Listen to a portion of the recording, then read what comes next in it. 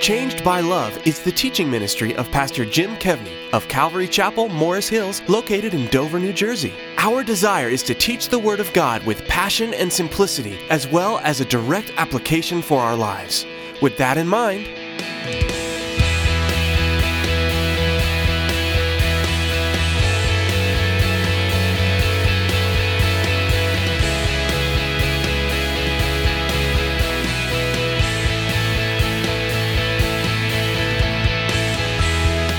leaders will have to give an account for the tending of the souls of the people in the church. That the leaders in the church will have to give an account for positioning the people in the church for godliness. But here's something you have to get a hold of. Okay, you are responsible for your own godliness. All right, the leaders are responsible. Their part is they're responsible to position you, but you are responsible for your own godliness. Pastor Jim wants us to hear in today's message that we are not passive in our relationship with Jesus. We can hear message after message from spiritual leaders of every kind, but in the end, it is each individual's choice to apply what they have learned and decide whether they will follow Jesus or not. We cannot blame our lack of knowledge on pastors or even on other Christians. We have the Bible available for us to read and direct communication with Jesus through prayer that work together to help us live the Christian life. With that in mind, here's Pastor Jim in the book of 1 Peter chapter 5 with part 1 of his message entitled, Humbled and Exalted. When you start to study the Bible, you come across an important tension that you have to hold if you want to live the Christian life. And what I mean by tension is not a fighting thing, not that things are complete opposites, but that you have to hold this tension very tightly or you're going to end up way off one way or the other. And so on the one hand, Christianity calls us to trust the Lord. We are to trust God with our soul, with our daily lives, with all of the things that we are, all of the things that we have. On the other hand, we're called to action. We just don't kind of sit around and do nothing. We are to live out this life. Now, maybe for some of the students and teachers, you've heard of something called quietism. Quietism was something that became really popular in the terminology around the 1600s.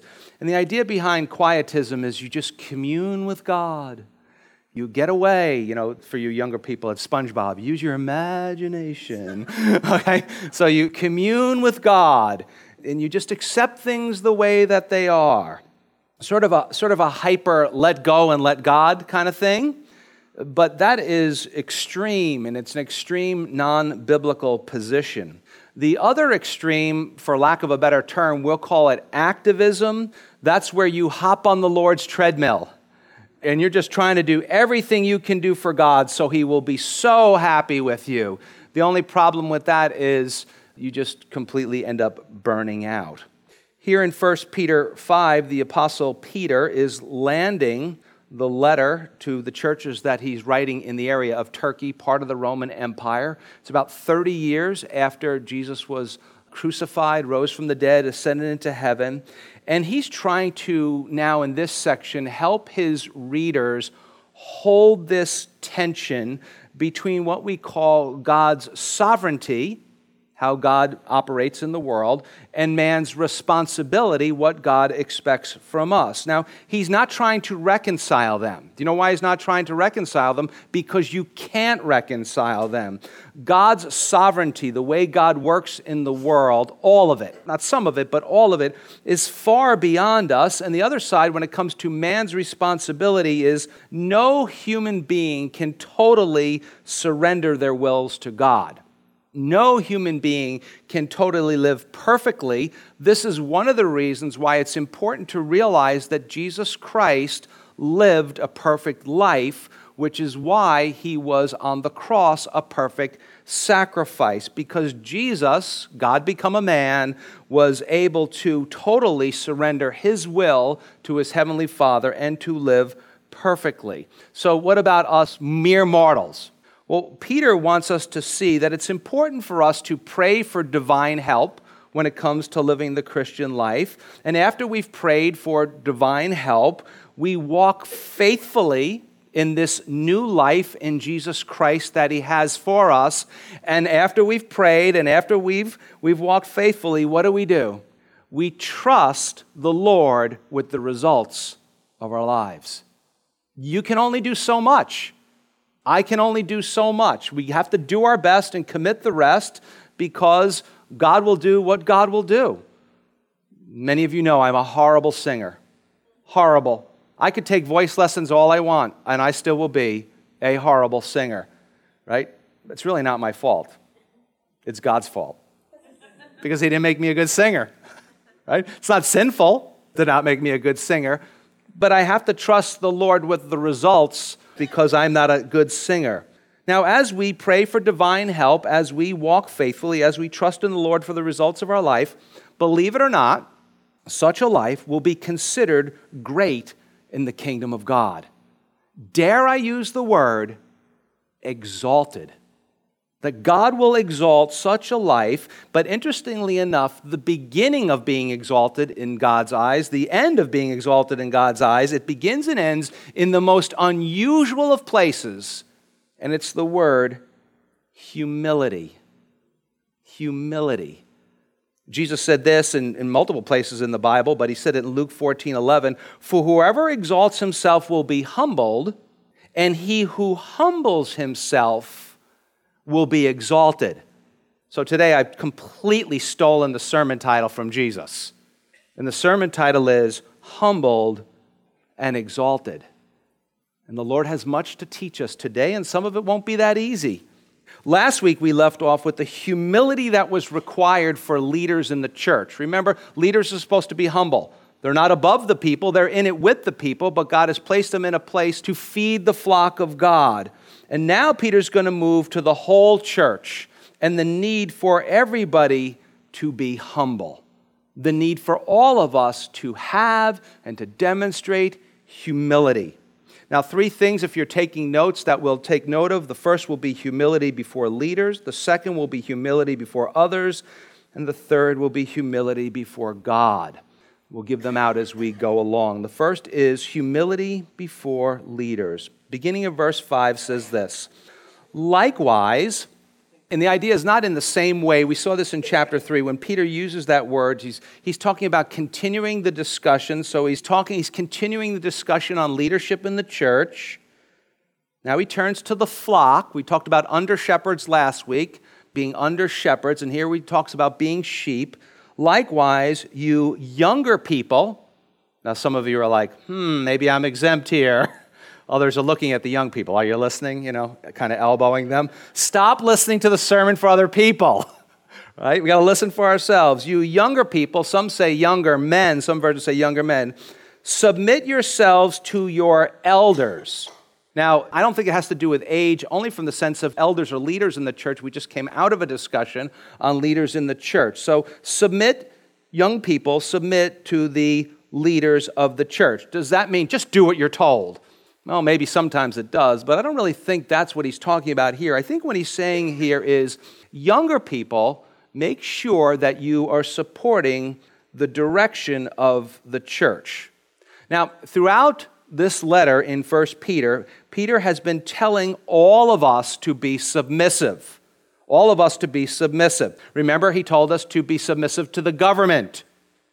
You need the Holy Spirit for that these days, right? Okay, be submissive to the government. Be submissive to your boss. In marriage, we are to be submissive to our spouses, but all of this is, we said when we were going through those sections, never to sin. Never to sin. We have to get on board with maybe what the program is, but once they tell you to sin, you don't have to do that. Now, here Peter singles out younger people, and probably because younger people tend to struggle more with this. Peter, you read about him in the Gospels and the Apostles, major struggles with even doing what Jesus says.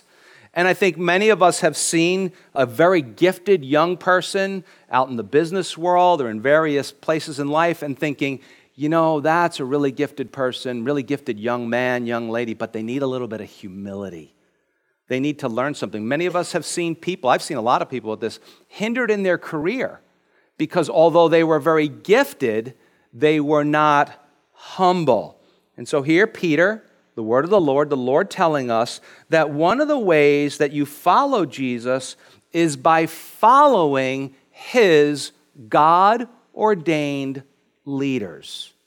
Never to sin, realizing that they're flawed, but still, this is one of the ways we follow Jesus. Now, you might say, well, Jesus and the apostles, they were very young when they started in the ministry. We know Jesus was about 30 when he started. The apostles, most people think late teens, early 20s. That's true. Jesus was the perfect standard, so unless we're going to be perfect, we got to take a step back from that. And the apostles were very energetic, but very foolish. And if you think, oh my gosh, I can't believe he would say that about the apostles, then read the Gospels and you'll be very surprised that they had a lot to learn. Now, some of you might be sitting here and saying, glad he's talking to the younger people here. I'm older, I guess I can just be rebellious. No, that's not the case. Nor can you complain 24/7. No, what Peter's doing here is he's using a writing technique where he's calling everyone, even the most impetuous, which he was, and independent among us, to this calling. You see, part of the sin nature is to pick and choose what we want to follow and what we don't, isn't it? There's certain things that, the boss is like, do this, do that. You're like, I don't want to do that. But then he gives you a check and he says, cash it. You go, will do, sir. Will do. No problem. But that's not following Jesus. When we pick and choose what the Bible says that we're supposed to do, that's not following Jesus. And the Lord wants each of us to live faithfully and act appropriately where he has placed us. What did he say to the leaders in the church? Don't lord it over the people. Don't be a dictator. Don't be just running around barking orders at everybody. Okay? Your job is not to be over the flock. Your job is to support the flock. And what is he saying to the people in the flock today? Your job, your role, is to come alongside the leaders and to show them respect. Now, over the years, I've noticed many things, but one thing I've noticed is that good followers make the best leaders. People who have really learned to follow well are often equipped to lead well because they have learned to see the world from both points of view. They've learned to see the world as through the eyes of a follower, and they've also come to appreciate seeing the world through the eyes of a leader. And that's very important because if you feel that God has called you to be a leader, you must learn to lay aside your preferences. And even if you're not called to be a leader, in many instances, you must learn to lay aside your preferences. We all have to lay aside our preferences for the good of the flock and for the Lord's sake. And one of the best ways you learn to lead is starting out learning by following. Now, we're going to return to Hebrews 13:17. Remember, we talked about that last week? I said that's the verse that all the pastors use to make people feel guilty. And so we'll feel a little guilty for a second here. Not really. Obey those who rule over you. Probably a more cleaned up version of what we would say today is obey your leaders and be submissive. What are you submissive to? What are we submissive to when we obey our leaders? We're submissive to their God-given position. Not to them. I had to say on rare occasions here in the church, very, very rare, that, people might say something to me, and I say, I'm fine with what you think of me, but don't insult the office. I don't know about you, that's kind of my beef with this whole presidential thing. To find these people bickering on a stage and thinking, oh my goodness, one of them's going to be our president? I mean, there's humanity, but there's the office. Let's not rob the office of the honor. And so in the church, there is an honor to the office. So we are to realize that leaders in the church, flawed as they might be, doesn't mean we don't leave an abusive church. I'm always cracking. We were talking about that in our small group the other night. Some people will stay in an abusive church where they're just beating you up to no end for years and years and years. And other people will leave because we don't serve gluten-free communion wafers. I mean, really. The gambit is just absolutely huge. Obey those who rule over you, for they watch out for your souls. Be submissive, for they watch out for your souls as those who must give an account. That's the call to leadership. That's the motivation for doing a good job, is you're going to have to give an account. And it says, let them do so with joy and not with grief. That's how pastors make you feel guilty. Listen, I'm going to be honest with you. I choose whether I live a life of joy or grief. You don't do that to me, really. I mean, I may every once in a while be upset when somebody hurts somebody else, but for that would be unprofitable to you. Another version puts it interestingly, says, by submitting to leaders, you actually help yourself. And we'll probably see why in a second. Now, in our day, in our culture, the word submissive is really a curse word because it conjures up ideas of abuse. And there have been many people who have been abusive using that word submission. But not so in the Bible. It is not a word of abuse. And here with leaders, he's telling us in Hebrews 13:17 that leaders will have to give an account for the tending of the souls of the people in the church. That the leaders in the church will have to give an account for positioning the people in the church for godliness. But here's something you have to get a hold of. Okay? You are responsible for your own godliness. All right? The leaders are responsible. Their part is they're responsible to position you, but you are responsible for your own godliness. I hear from a lot of people when we go out on outreaches or I meet people that I'm talking to about faith and matters of faith, and they'll say, well, I really don't know anything about God, but that's my priest's fault. That's not right. I don't know anything about God, but that's my pastor's fault. No, that's not right. God is going to hold each of us, he's going to hold them accountable for not teaching you, but he's going to hold us accountable for our own godliness.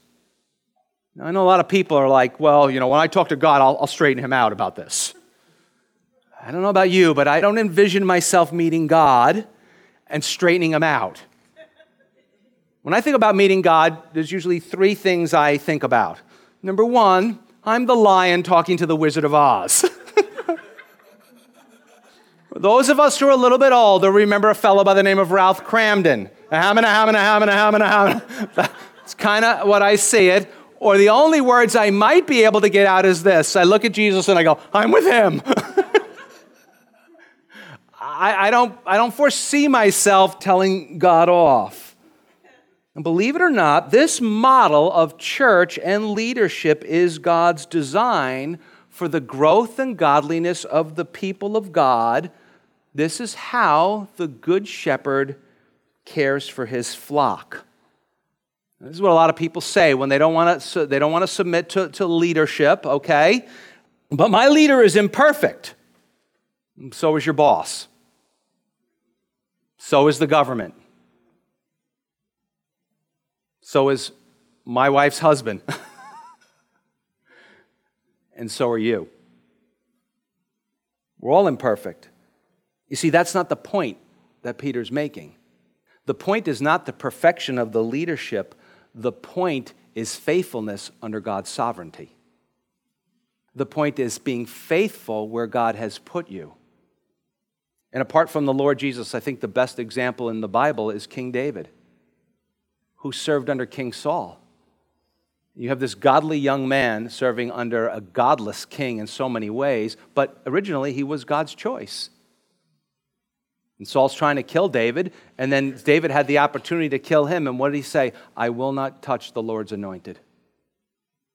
I'm going to be faithful. I'm going to let God deal with Saul. And so just as there are no excuses for harsh leadership, we saw that last week, there's no excuse for undermining the leadership in the church. Again, you said, I'm with you, Pastor Jim, but you don't understand. Man, like leaders, they're just not perfect. That's fine. Jesus is perfect, right? Any of you ever not want to do what he said? Ever any of us not do what he said? You see, one way we learn to obey Jesus is learning to obey others who God has put in our lives, if you will, to smooth us out a little. Sandpaper, right? We learn by humility before leaders. Number two, humility before others. So if point number one didn't clear your sinuses, here we go. Humility before others. Now, just a quick note for you Bible students. I really think that verse 5 should be two separate verses. I don't think it should be one. That's why I interrupted it right in the middle like that. Now, some of you are saying, Pastor Jim, you're questioning the Bible. The Bible was not written in chapter and verse. That was put in later to make it easier for us to find things. The chapter divisions came about in the 13th century. The verse notations came about in the 16th century. And some of your Bibles are written in paragraph form, and the paragraphs came about much more recently. So again, he said, likewise, you younger people, submit yourselves to your elders. And then he says, yes, all of you be submissive to one another and be clothed with humility, for God resists the proud but gives grace to the humble. Quoting Proverbs 3:34, James also mentioned it in his epistle, chapter 4, verse 6. So let's read the second half again very slowly. Yes, all of you. Oh, you're like, I thought I wasn't young. I was exempt. Be submissive to one another. That term one another, what does it mean? It's church language. As we exist in the church and we interact with one another. And then he gives us a command, be clothed with humility and this will either keep you up at night or make you sleep like a baby, for God resists the proud, but gives grace to the humble. So now Peter moves from last week, how the leaders are to be, this week, how we are to respond to leadership. Notice I spent the whole week last week complaining about bad leaders and telling leaders how to do and realizing that I have to live up to that standard and do my best with God's help for that. This week we talked a little bit about what it is for people who are not leaders. Now he moves into the interpersonal relations in the church, and he says this, every one of us must put on humility. Well, why is this so important in church life? Why is this so important in church life? I think there's a lot of reasons that you could talk about it, but I'll pick one that is probably very important to the church in America right now, is because the humble, and don't assume humble is people who are just quiet. If you ever meet anyone and walk around, I'm just a humble man. I'm like, no, you're not. You're proud because you think you're humble. Right? Okay? So it's not necessarily quiet. A humble person realizes they're a sinner, and so they tend to be less personally offended by other sinners. You got that? They realize they're a sinner, so when others act sinfully towards them, they're less surprised by it. And too often, people use personal offense as the reason why they don't go to church or why they don't participate in anything. Well, I was offended one time.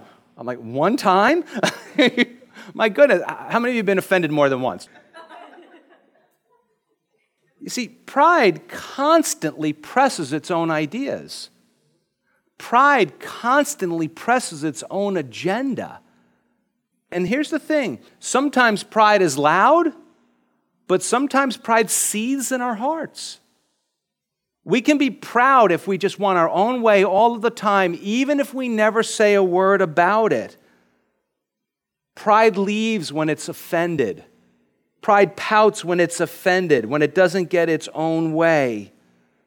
But humility is the attitude of putting others first. There's an old expression about humility. It says that humility is the oil that allows relationships to run smoothly. Humility is the oil that allows relationships to run smoothly. That's how a church runs smoothly. Now, we run pretty smoothly here. I don't know whether we're humble or we're just all so busy we don't have any time to fight. I don't know what that is. But it's so important that we are humble with one another. We came across this Philippians chapter 2, verse 3 and 4. Let nothing be done through selfish ambition or conceit, but in lowliness of mind, let each esteem others better than himself. Well, that's all the time we have for today. Thank you for joining us on today's edition of Changed by Love with Pastor Jim Kevney of Calvary Chapel, Morris Hills in Dover, New Jersey. Would you like to hear this message again? Simply log on to our website, www.changedbyloveradio.com. There you can listen to archive broadcasts, load our mobile app, as well as listen to Pastor Jim's easy-to-follow verse-by-verse teaching on much of the Bible. You can also request a CD of this message in its original, unedited form on our website. If you would prefer to write to us, our address is Changed by Love, 158 West Clinton Street, Dover, New Jersey, 07801. That's Changed by Love, 158 West Clinton Street, Dover, New Jersey 07801. Or you can give us a call at 973-659-3380. Once again, that's 973-659-3380. Changed by Love is sponsored by listeners like you. We are so thankful for your continued support and prayers that allow us to bring our show to you on this station. Make sure you tell your friends and family about Changed by Love on this station, as well as how to listen to Pastor Jim on our website and mobile app. In the next edition of Changed by Love, Pastor Jim will continue teaching through the book of 1 Peter. Glance at the clock right now, and please make plans to join us next time to be encouraged, comforted, and challenged by the Word of God. You are all a blessing to us. We hope to see you next time here on Changed by Love.